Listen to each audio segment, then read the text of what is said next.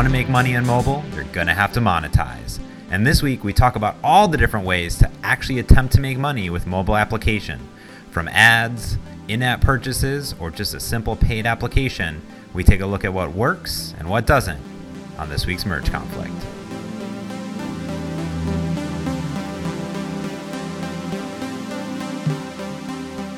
Frank, I did something really, really cool this week that I just can't not talk about, which is that I monetized my first application as a solo developer. I'm super excited.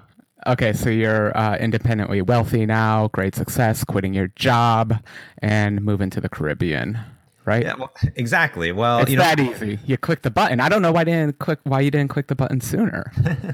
Yeah, it's that simple, right? You just kind of put an app in the App Store. You either throw some ads on it, or you put it to sale, and then boom, everyone has your app, and you get rich, and then you're done, right? Mm-hmm. Or you could take the alternate route of click the button, but then wait 2 years to make a dime. So which one are you going to go? Are you going to go for the instant one or the 2 years? I'm waiting for the 2 years. I'm going to see how it plays out. Okay. Not going to rush things. Yeah, here was the thing is I've never monetized any of my applications. I never really had a reason. They're all open source. I just kind of do a lot of apps for fun. Now, when I worked at Seton a long time ago, we, of course, sold an application for $4.99 on all the different platforms. So I have definitely monetized an application. Right. Through a company when you were just a developer at the company. Exactly. Now, in this instance, I've had a lot of developers that I've worked with. They say, should I just, put my app on the App Store for a sale price? Should I put ads in it? Should I do some supported thing, like some in-app purchase subscription? It's gotten complicated these days. It used to be simpler. It used to be, and you have a lot of choices. So I went with a very simple, I was relaunching one of my applications that got removed from the App Store. And I said, you know what? I'm going to pick an ad network and just see how it goes. Because I haven't read any documentation on any of the ads. There's a lot of different platforms out there. And I went with some ads in my app. And I don't know how I feel about that, but it's there and it's out there. It's there. It's on iOS. It's iOS only application. So that's pretty cool. First, congratulations. Welcome to the world of attempting to make money. Yeah. It's a brave and wonderful world. Now, ads. Ads are kind of interesting. I've never actually done an ad-based app myself yet. So I'm actually curious about your experience. Are you willing to divulge which ad network you went with, or you want to keep that hush? No, yeah, I'll absolutely talk about it. So I have... Essentially, since it was an iOS-only application, I thought that I had three ways to do it. One would be to take the Google Ad Network, which I thought would be interesting. That seems pretty interesting. Yeah, Google's kind of famous for their ads. Makes sense. Yeah, and I recently monetized my website with AdSense and some YouTube videos, and that basically brings in no money at all. So I said, maybe I'll try something else. I'm going to go look for another ad network. Now, there used to be the Apple Ad Network, but it's kind of defunct now, isn't it? Yeah, it's kind of gone, I thought. So that was my other option. Yeah. I was like, man, I think that Apple has one. Microsoft used to have one, and they don't. And I kind of kick myself because I actually thought for years I should really try ads in my apps. I'm a little bit opposed to them. It's kind of why I'm not a web developer. I don't really like ads. But at the same time, I thought, well, if Apple's providing, it must be super easy and they're going to be nice ads. But still, I never bothered. So I guess I don't really miss that. Yeah, and it seems like to me, whenever I see Google ads, like there's terrestrial ads, which are full screen. They're just banner ads, right? And I decided that a full screen. Wow. Yeah, so I think that's terrible. Essentially, yeah, that's a bit much. Yeah, so I didn't do that. I just went with a banner ad, and I picked a different network than I thought about. So the app that I'm monetizing is called Social Post, and it used to be called Post-it. And that sounds like a familiar trademark. And after about 2 years on the App Store, I got taken down from a cease and desist from 3M. Welcome to the App Store. Welcome to the App Store, which I'm fine with. And I had it down for about a year. Now, this app it's very simple, Frank. It doesn't do much. There used to be, remember iOS 6? Barely. There was a lot of linen. Try to not remember it. So in iOS 6, there was you could swipe down from the top of your screen, and from there you could post to Twitter or post to Facebook really easily.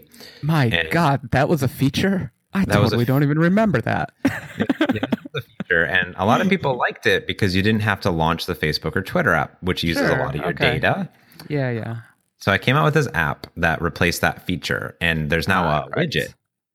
Yeah, so you can swipe over to the left, and there's a widget to tweet or post, which will launch the app, which has nothing in it except for a big button that says tweet or post. And you can customize the colors and do a bunch of stuff. So there's just one banner ad. And I like these simple direct apps. It does one thing or two things, exactly. But does them well. Exactly. And I figure if people are going to use this social post app for things such as Twitter or Facebook, what if I use the Facebook ad network? Oh, fascinating. Now, I've advertised on Facebook, which is actually a pretty decent experience, but I've never touched their ad network. It's called the Facebook Audience Network. And I have also done Facebook ads, and they're extremely expensive. And anytime you click on a Facebook ad, it's crazy expensive. Yeah, you can set limits. Yeah. So I thought, well, maybe this would be good for my mobile application because they're already because all those other people are spending lots of money. I want some of theirs. Exactly. And at least how it works on Facebook, I think to even have the advertisement show up, the person actually has to have the Facebook app installed, and like it does some weird. Oh, fascinating. Yeah. So I think it's reaching into their social graph to pull info. It's possible because apps can shell out temporarily to another app, and as long as that app doesn't take control of something, I guess the screen wouldn't flicker. I'd have to look into that. That's some weird stuff. Yeah. But anyway, chances are it's just a library. You pull it into your app though, right? Yeah, and this was one that was already bound, so I didn't have to do any work. It was a component. It was actually just a NuGet package. I think it was just a NuGet package I installed, and done. That was it. It was super. And now you're rich. So let's ask some details now. Okay, the banner. It goes at the top or the bottom. You get to choose. There's multiple screen sizes, and they have recommendations based on iPad or iPhone. You can do rectangle, you can do square. You place it wherever you want. There's really no real. And it's an overlay, right? So you're hiding something with it, or did you somehow integrate it so you're not losing any of your UI? Yeah, so I integrated it. So I use some auto constraint things in there. That Congratulations. Yes. Yeah, gotcha. So cool. You essentially add it as a sub view to your main view. Sounds pretty easy. It's just like a custom control that you would put anywhere in there. And it shows up. Like it shows up in the simulator. It does like a default banner ad, so you know that it's working. And it took literally 10 minutes to implement. It kind of blew my mind, to be honest. Well, I've always hoped that that's how easy they were to integrate, given how many, not so hot apps in the App Store are riddled with ads. I had to figure it was pretty easy, even though I had no experience with it. Yeah. Pretty good to know. Signing up was easy too, I'm sure. Signing up for the ad network. Now, the big question, how often do they pay? How do you track anything? Are you going to change your app to serve your ads better? What are you thinking these days? Yeah, so that's what kind of gets interesting. Why I wanted to bring up this topic is I wanted to kind of get your input on it too. Now, this application is really simple. It's a single screen app. It doesn't really do much. So I'm just going to see how it rolls. They pay out every $100, so maybe I'll get money in 5 years. But I have a more popular application called Meetup Manager, which is used by a few thousand people. And this application has multiple screens. And I obviously don't want to put a banner ad on every single page. I want to put it on pages where, you're not going to be bugged by them is kind of my thought. So maybe when you're looking at statistics, things that you're not going to put in front of your user's face when you're checking people in, where there's a lot of real estate. It's like if the UI is just a list, you could put it at the bottom of the list, for instance. I'm just not feeling like you totally get the idea of ads here. I think they're supposed to be in your face and obnoxious. That's the whole point of them. Well, yeah. Okay, you're going for tasteful ads. Okay, that's honorable.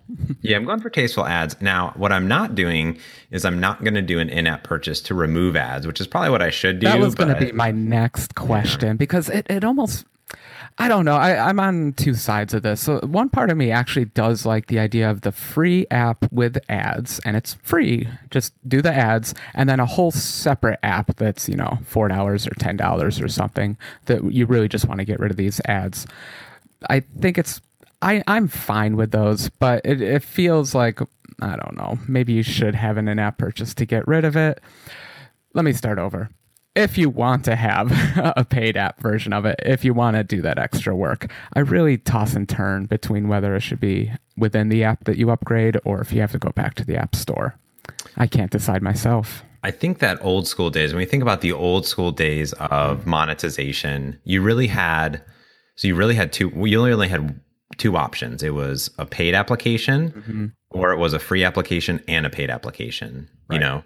So I think that it always bugged me where there was a pro version of an application, and as a developer, I hated it. Okay. No, because I was always okay with it. It didn't really. hurt.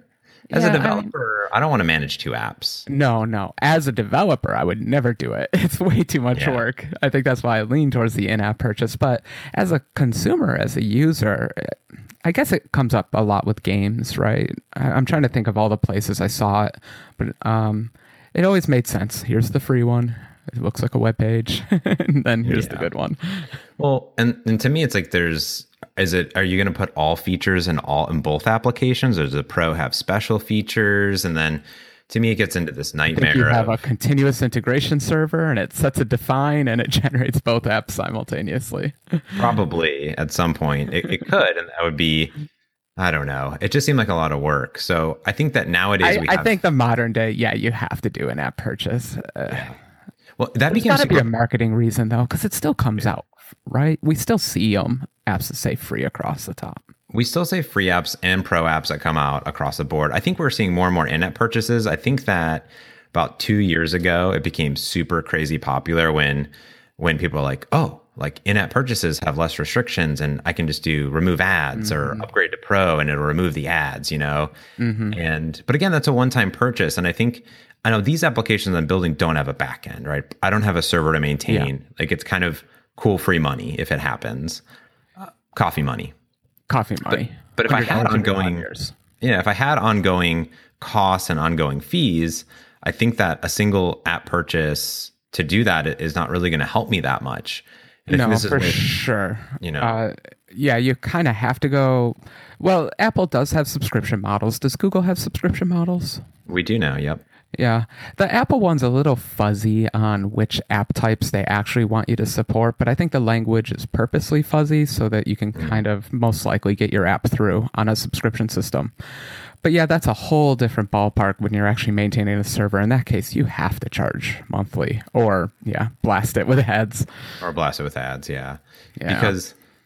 at that point, if you have your own server, these are ongoing costs. And if 5 years from now, you have these high costs still for your server, but no one's buying your app anymore, then what do you do? I think that's a problem. And I've heard a lot of different independent app developers that are like, so I had to, kill my application and remove it from the App Store. Yeah. And that's a whole other episode, I'm sure. Yeah, I think we've already talked about how I hate running servers, but just the fear of servers and the fear of always having the money there ready to provide for them. That's a little scary too, that thought. Yeah. And personally, I've avoided it. And I think it's almost better to have a free application. I know, Frank, you have a lot of paid applications, so it may be different from your perspective. But mine are a little different, so go ahead, sorry. Yeah. My perspective is that when I buy, I'm an app developer, so when I buy a $5 application, if it works great for 3 years and then stops working, I probably won't get mad at it.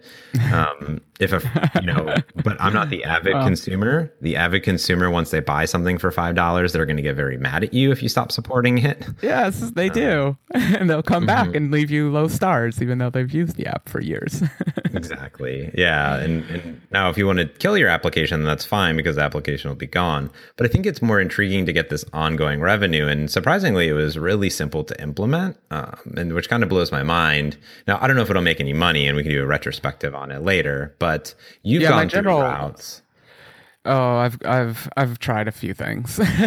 You've tried a few things, Frank. Yeah. I'm not as creative as I would like to be. I think when you actually have to pay next month's rent on your income, you actually become a little conservative. So I read about like A/B testing this and that, and trying different pricing models.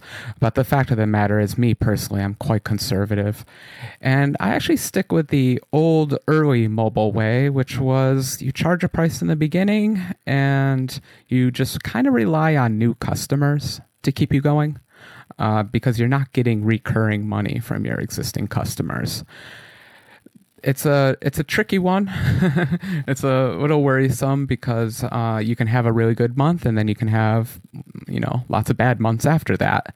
And so it's not steady income. So my whole professional career, I've always wanted steady income. Like, I totally understand why Microsoft and Adobe and everyone has switched to subscription systems. It's just so much better from an accounting point of view. Yeah. And a surviving point of view. Yeah, it makes sense. Like Office, right? Yeah, Office, you subscribe yearly now or monthly or whatever. Yeah. And you can still buy it out of the box, but it like almost makes no sense because it's way more expensive and you're not going to get app updates. And the idea is ongoing, the app should improve and get better. Right. Maybe. Maybe. But. I don't think you can quite do that on the App Store right now. I don't think that the wording is something like you have to show significant features in order to charge a subscription. So technically, if you're really like a power coder and can keep delivering features without regressing anything, then maybe that can work for you. But in general, the model that I follow, even though I haven't followed it, is you charge for version 2, and then you charge for version 3, you charge for version 4. It's kind of the old software model. Yeah, that makes sense. Yeah, every time there's a new version, a new rev, significant features, significant UI work, then I think you can justify recharging your customers. Now, are you able to actually initiate that some way on the App Store? Because without not at issuing all a new SKU, no, you can't, right? No, it's terrible. Mm-hmm. And then you worry about old SKUs. There's always people on old hardware, so you don't even want to take the old one down. So you have to worry about people getting confused between the new version and the old version. So it gets a tiny bit ugly, to be thoroughly honest. And that's why the in-app purchase model, I think, is better, as in you start with an app and you can buy features as features come out. It just seems so what's the show, Black Mirror or whatever? It just seems so like dystopian future to me, like all this nickel and diming everyone. John Roderick calls it all these eels attached to your body. They're just sucking at you. All these nickel and dimings. But it's scary. It's scary because if I look at it from a consumer point of view, man, I already pay for Netflix. I already pay for Hulu. I already pay for my internet. Like, these are monthly recurring services. Mm-hmm. And then, wow, if like all my applications, all of a sudden I got to pay 99 cents a month here. I got to pay this. I'm already paying for Google Drive. I got to pay for, Twitter client. I got to pay for this client and that client. Like, I understand that developers are trying to have a living, but from a consumer space, we have hundreds of apps on our phone and they all try to charge us, whatever.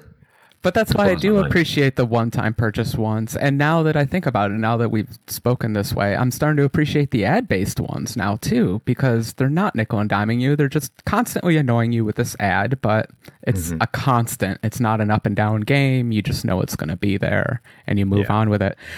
You get this different feeling, but when you purchase an app, you're done. I already spent the money. This is the app. It's going to be like this until the operating system breaks it or something, but it'll be working. It's fine. Exactly. And if from a actual developer's point of view, what's interesting is, so if you put in an in-app purchase into your application to remove the ads and it's 99 cents, cool, you've just made 60 cents, but now you will no longer ever get ad revenue from that user. Right. Which is scary. It's tough. Yeah, this is why I said I'm very conservative, because there's always pros and cons to every approach.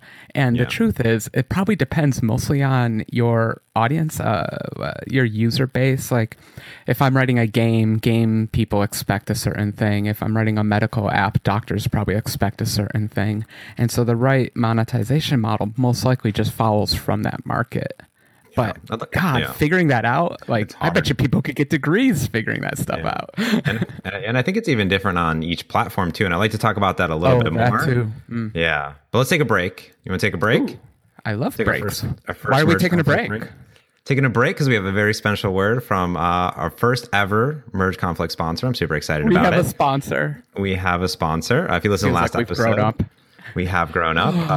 Yeah, it's interesting. We talk about building applications, and you and I personally, we talk about how terrible we used to be about, every time I commit code and I want to push it, I want to, actually get, my test running and actually deploy it to people. And I used to do that all manually by hand. I don't know how you are, but I'm over that.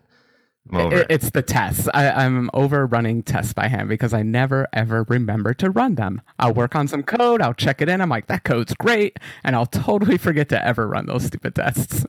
Yeah, I am all about continuous integration and continuous delivery of applications. Because to me, it's like, this is all stuff that I don't want to do manually. I don't want to have to say, hey, Frank, here's a new email of this new build I built, that I had to go build up manually and sign on my machine. I want it to be all done for me, Automatically, like something a robot could do. Exactly. And that's where Bitrise comes in. We both use Bitrise. I love Bitrise. Personally, I found them almost a year ago, fell in love with them. And they're essentially everything that you need for continuous integration and delivery for your mobile applications. And even some of your libraries, if you're building libraries for iOS and Android. And what's really cool about Bitrise and what I love about it is they have this workflow generator, which essentially gives you everything you need to automate building, testing, and deploying.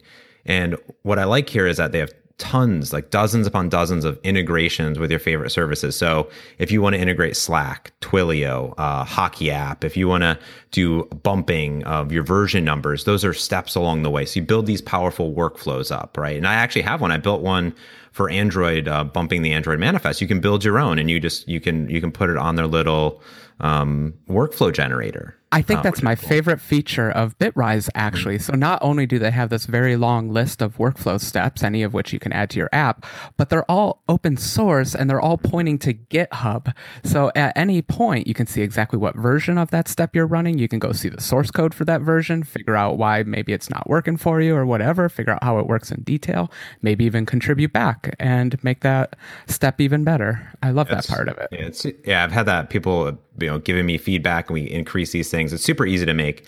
And Bitrise works with anything. You can automate any of your iOS, Android, and Xamarin applications. And it takes just minutes, whether you're using Bitbucket, GitHub, your own private repositories, you have code somewhere living, you point it at it, and it automatically figures out what type of application it is, what solutions are in there. If you're using Xcode and Android Studio, it doesn't matter. It just builds it. They have private storage for your key stores. It's great.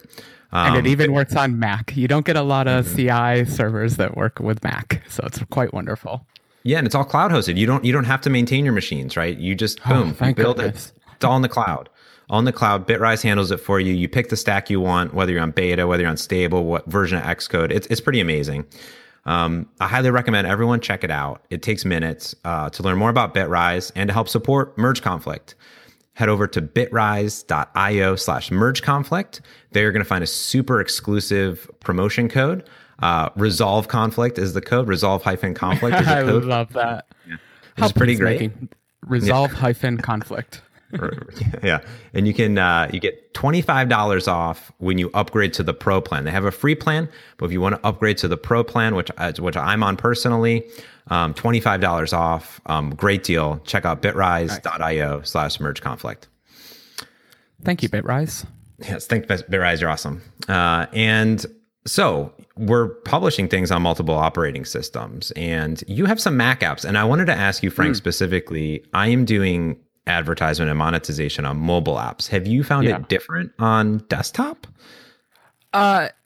Yeah, in that you don't really get ads on the desktop. That's more of a mobile thing. It's more of a mobile and web thing. The desktop is the more old-fashioned land where you charge big prices for big version numbers. The bigger the version number, the bigger price should be.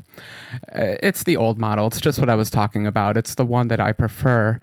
And that's kind of why I love releasing Mac apps, is because it is such a simple system. You charge a sustainable price, I see a lot of new developers come out and they release their app for $1 or $2 or $3. And that's a little bit fun in the beginning because you get a lot of sales and you feel like people are seeing your app, but you quickly realize how many people need to purchase your app at $3 a piece in order to live off of. And it's ridiculous. So you really can't survive off these low prices. But on the Mac, on desktops, you can still charge the higher prices and be able to sleep at night. Yeah, it seems like it's always been a race to the bottom on mobile, and which is sad. Heartbreaking. Oh my God. Well, do you think we're at the bottom? I think we're at the bottom because we're all kind of ad based and free to play now. But gosh, I miss that old world. Yeah, I think that at least on mobile side, I think it's nearly impossible to release a paid app. I mean, when I look at you can release in the pro fashion, right? If you do the pro fashion, I still think that you can do it because if you look at games, like let's say Sonic, like Sega releases a Sonic game, they have a free version and they have a paid version. And at least on big brand name too, I think can get away with it. But please go ahead. But here, what's interesting is that if you look at the download count, which you can see clearly on Google Play, which you can't do on Apple, but you can get a rough guess. Yeah, you can get a rough kind of estimate on different things. But if you take a look at it, what's interesting is there may be like 10 million downloads for the free version and then like 10,000 for the paid version. Oh, yeah. It's so many orders of magnitude, the difference between free and not free. I mean, even free and $1, it's orders of magnitude. Yeah. And then in the free version, they're going to have, and even in their paid version, I think they still have like in-app purchases and a bunch of other things. So to me, it's like, hey, if you're going to do that, I think the route of doing some sort of unlocking, if you want, instead of doing a pro version, if your pro version is only hiding the ads, like just make that an in-app purchase. And I think that will probably, it's going to be easier. That's a little disappointing, but it's a game. And I think we've all gotten this current expectation that games can be terrible like that. I haven't seen any pro apps do that. I think most pro apps just flat out say you can pay to remove this ad. Yeah. I can't think of any terrible ones where I haven't been able to get rid of the ad or anything like that. I'm a big fan. There's a few still surviving applications out there that do pro only, which is like I use Pocket Cast for all my podcasts because it's the best. Like it's so. What do you mean pro only? Oh, I love Pocket Cast too. But what do you mean by pro only? There is no free version. Oh, that means pro only. Oh, so I have pro only apps now too. Yes, you have pro only apps where it's only. Did we just change the English language in the middle of this podcast? I'm just trying to keep up. Yeah, pro apps. Because, pro apps mean you pay. Okay. And it was interesting to me. I remember I bought it on Android Pocket Cast, and I'm like, oh, this is great. And I go, I wonder if they have a web view. Like, is there a website that I can go to? And they do. They have Pocket Casts, and you can log in, and then you have to buy their web version. Too. Wow. Yeah. That's a topic too. I think we're mostly focusing on mobile monetization, but I gotta say, one of the reasons I don't write web apps is the monetization over there seems weird. You have to do ads, it seems like, and the ads are really low paying. So it's kind of crazy and cool to hear that they went for that leap of actually purchasing a web app. And I did it. And I did it. And it works. It works. Support the model. Good. And it was because I think for that type of application, there's on Android, they're like, listen, we're going to be the best podcast application. There's 100 other ones on the App Store that have millions of downloads, but we're the best. And we're everywhere. We're on iOS. We're on Android. We're on your desktop. The web. Yeah. We're on the web. Where a lot of those other ones are only on Android. And they're like, we're everywhere. You got to buy it 3 times though. They're honest. Like, you got to buy it 3 times. And I'm like, okay, cool. $5. I don't care. Yeah, that becomes an issue sometimes. I always feel terrible. More often than I would actually really like. I get a lot of people that email me, "Oh, I bought your app on Mac. Could I maybe get the iOS version for free?" or vice versa, or other things. And it's especially bad when you have something like iCircuit, which is on 1 million platforms, and you have people that use 1 million platforms, and they'll say, "Look, I bought this thing 3 times. Do I really have to buy it the 4th time?" The answer is yes. Yeah, that's a limitation. I write to him, and I explain to him. I'm like, look, it takes me time. Like, supporting this is not. It's not trivial. It's not just like a code generator pooping out another app. Exactly. I have to spend time. Even if you're making something with Xamarin Forms or even something with another cross-platform UI, like if you're building a great app, it still takes time to put ads in, multiple of them. You have to support them. You have to test them. Testing. Yeah, it's a lot to do. Just that by itself, yeah. I have pretty good. Whatever. Go ahead. Yeah, we ran into that same issue, to be honest with you, when we launched My Media Center years ago. Yeah. We had it out on iOS, Android, and Windows Phone day one. And then later on, we released it on Windows Desktop, Windows Store. and they were all $4.99. So each of them were $4.99 apps, and that was the number one thing. And they're like, hey, you know, I have it on Android and I also have iPads, and I'm like, you got to pay $4.99. I'm like, Yeah. I can't link them together, right? You could, you could have a free version that then you have like that. Back then, in-app purchases were really difficult. This was 6 years ago, so things were a lot different back then. And well, there were some weirder things back then too, as in people used to separate iPhone and iPad apps. So like the iPad app would be more expensive, and it's just more expensive basically. But I've personally always written universal apps. So you pay for the iPhone, you get the iPad. So I feel like I've at least always done a tiny bit of bundling for people. Maybe that's just helping me sleep at night, but I'm trying to help out a little bit. I always thought that was good because in that instance, you're getting on Android, you get tablets and phones for free. Like if there's a TV app, that would be actually separate, just like Apple TV would be separate, I guess. But okay, but you're forced to do phones and tablets. It doesn't separate the two. That's right. You can. Yeah, sure. Okay. At the store level, maybe. At a store level in your app manifest, you can say this application only supports phones. Right. And I don't know, it just gets really tricky at that point, because then the app store is like, your app's not compatible with this tablet. And you're like, oh, weird. It's a bit strange. Well, this is actually a place I think kind of Microsoft got it right. At least they have the unified operating system. Actually, wow, it's all going through my head now. It's tricky though, because if I want to release a pro Windows app and I want to charge what I call the sustainable price before, so, above $10, $10 or $20, $30, you don't really want to charge that for mobile, right? You want like free to play and ad based for mobile. So it's tricky when you're doing these universal apps, when you're covering all the different platforms, because as we said, each platform has different expectations. I think so. Yeah. It'd be really hard for you to, I'm going to make this amazing application that works great on all platforms, and it's $30, and you're like, whoa, crazy. Yeah. Now, $30 for a phone app. Oof. What you could do with a UWP application is you could release the app multiple times, like change the SKU.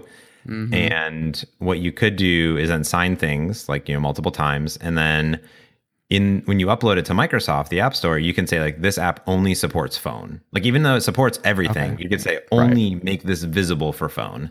Okay. So they have the same trick as Google. You can limit it. You can limit it that way. Yeah. But it's in the App Store. I think you kind of have to. That'd be hard. Hard. Yeah. I don't really want, I guess Microsoft's even releasing desktop ad-based software. What, does the weather app still have ads in it? I think it probably does.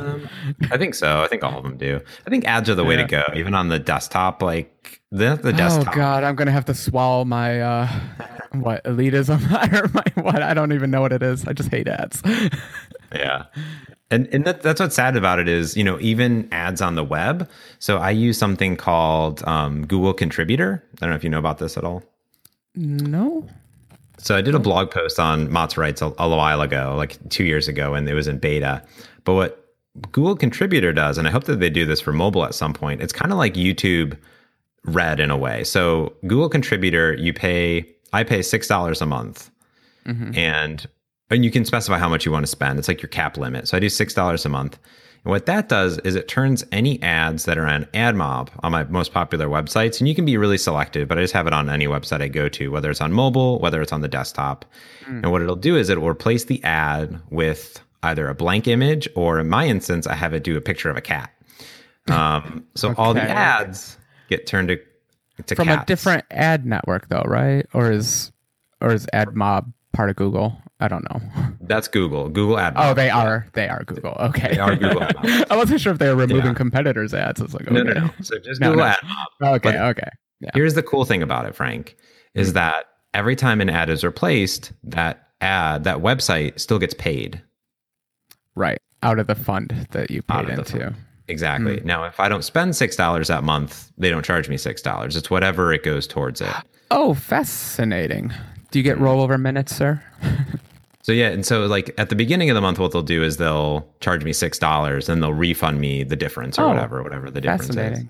Yeah, so it's kind of cool. I kind of like that. Yeah. Yeah. Now, if you have YouTube Red, for YouTube, then which is like Google Play Music, and YouTube Red, which is $10 a month, which I have, then there's no ads on YouTube anywhere, which is amazing. But just on YouTube, it's not the ad network or anything. Yeah, just on YouTube ads, whatever they have, probably AdMob. But so they don't have anything integrated? like that for apps. Oh, okay, I was just asking. So that's not on Android, huh? It doesn't block there? Okay. No, right. no, that would be amazing. That seems like something that's coming. That seems very future-y, and like we're just a year or two away or something. Mm-hmm. That'd be cool. I would love that. And then you could be on a per app basis where you want to see ads or don't see ads. And it's one subscription, right? I pay one subscription, but then Frank's still getting money. I'm getting nervous now because now I'm thinking the YouTube model, like how much time do they spend in your app? And maybe that's proportionate to how much you get. But now it's just the ad, right? Yeah. I don't know. Could get weird. People.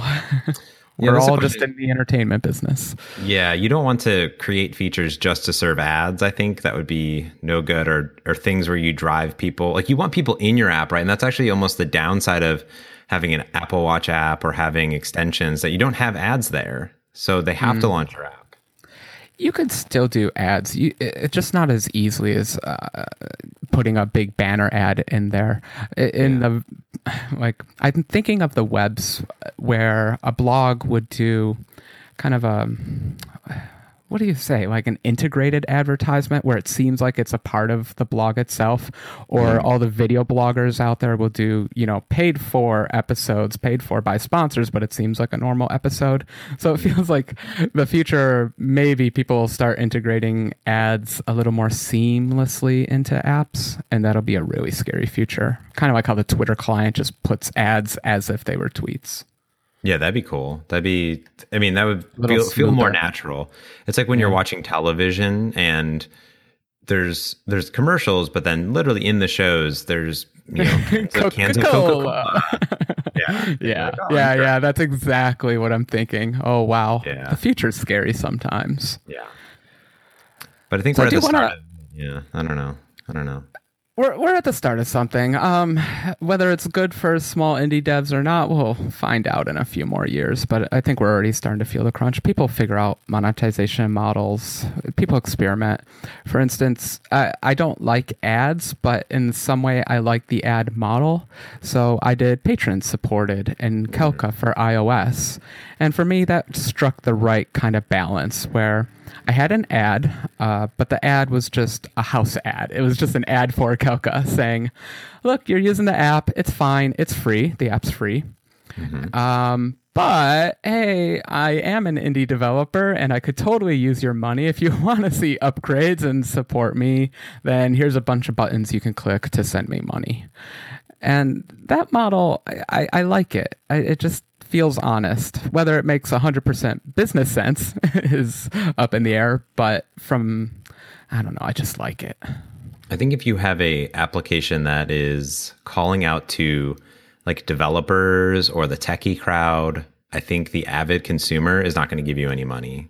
Like they're just not going to do it. They're like, why am I giving you money for nothing?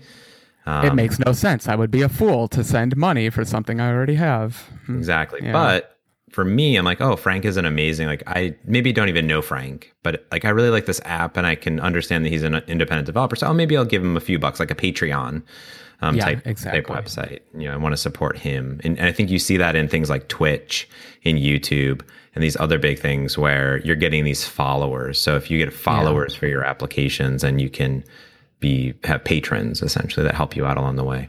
Yeah, the model came from the YouTube. We keep bringing up YouTube, but it seemed that the wonderful Google Ad Network doesn't always pay all the finances if you're a video blogger or something like that. And so a lot of them opened up Patreon specifically accounts, but patron-based accounts.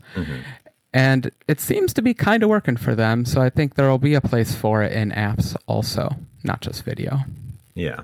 I think there's a lot to take in, a lot to attempt to figure out. I have no idea if I'll make any money. I assume not, but I think it was a good, hey, let me try something new. That's what I want to do. I wanted to try something new. And if the ads make absolutely no money and people give me lower review scores for it, then I could take them out, right? No big deal. I gave it a shot and I could see what it is. But I think most people have now gotten used to advertisements in ads. So it's probably okay. It's probably okay. Yeah, I don't think anyone's going to give a low review for a free app that has ads just because it has ads. I mean, it's an expectation these days. I think free equals ads. I think so. I would love to hear what I would love to hear what people, our followers have done, what's worked well. Just, send us a tweet when this thing goes out at Merge Conflict FM. I especially would too, because I'm conservative, and I know if you're anything like me, you hate talking about money, but just your rough experience with like how a monetization model worked out, it's a fun conversation to have. So hit us up somewhere. Hit us up. We have some buttons at the top of the website if you just want to send us an email too, and you go to mergeconflict.fm. That's about it. I mean, I think, definitely let us know. That was more painless than I thought. Like I said, I hate talking about money, but we got through it. Absolutely. Well, everyone have fun putting all those ads into your mobile applications. And until next week. I can't wait. Until next week, I'm James Montemagno. And I'm Frank Krueger. Thank you for listening. Peace.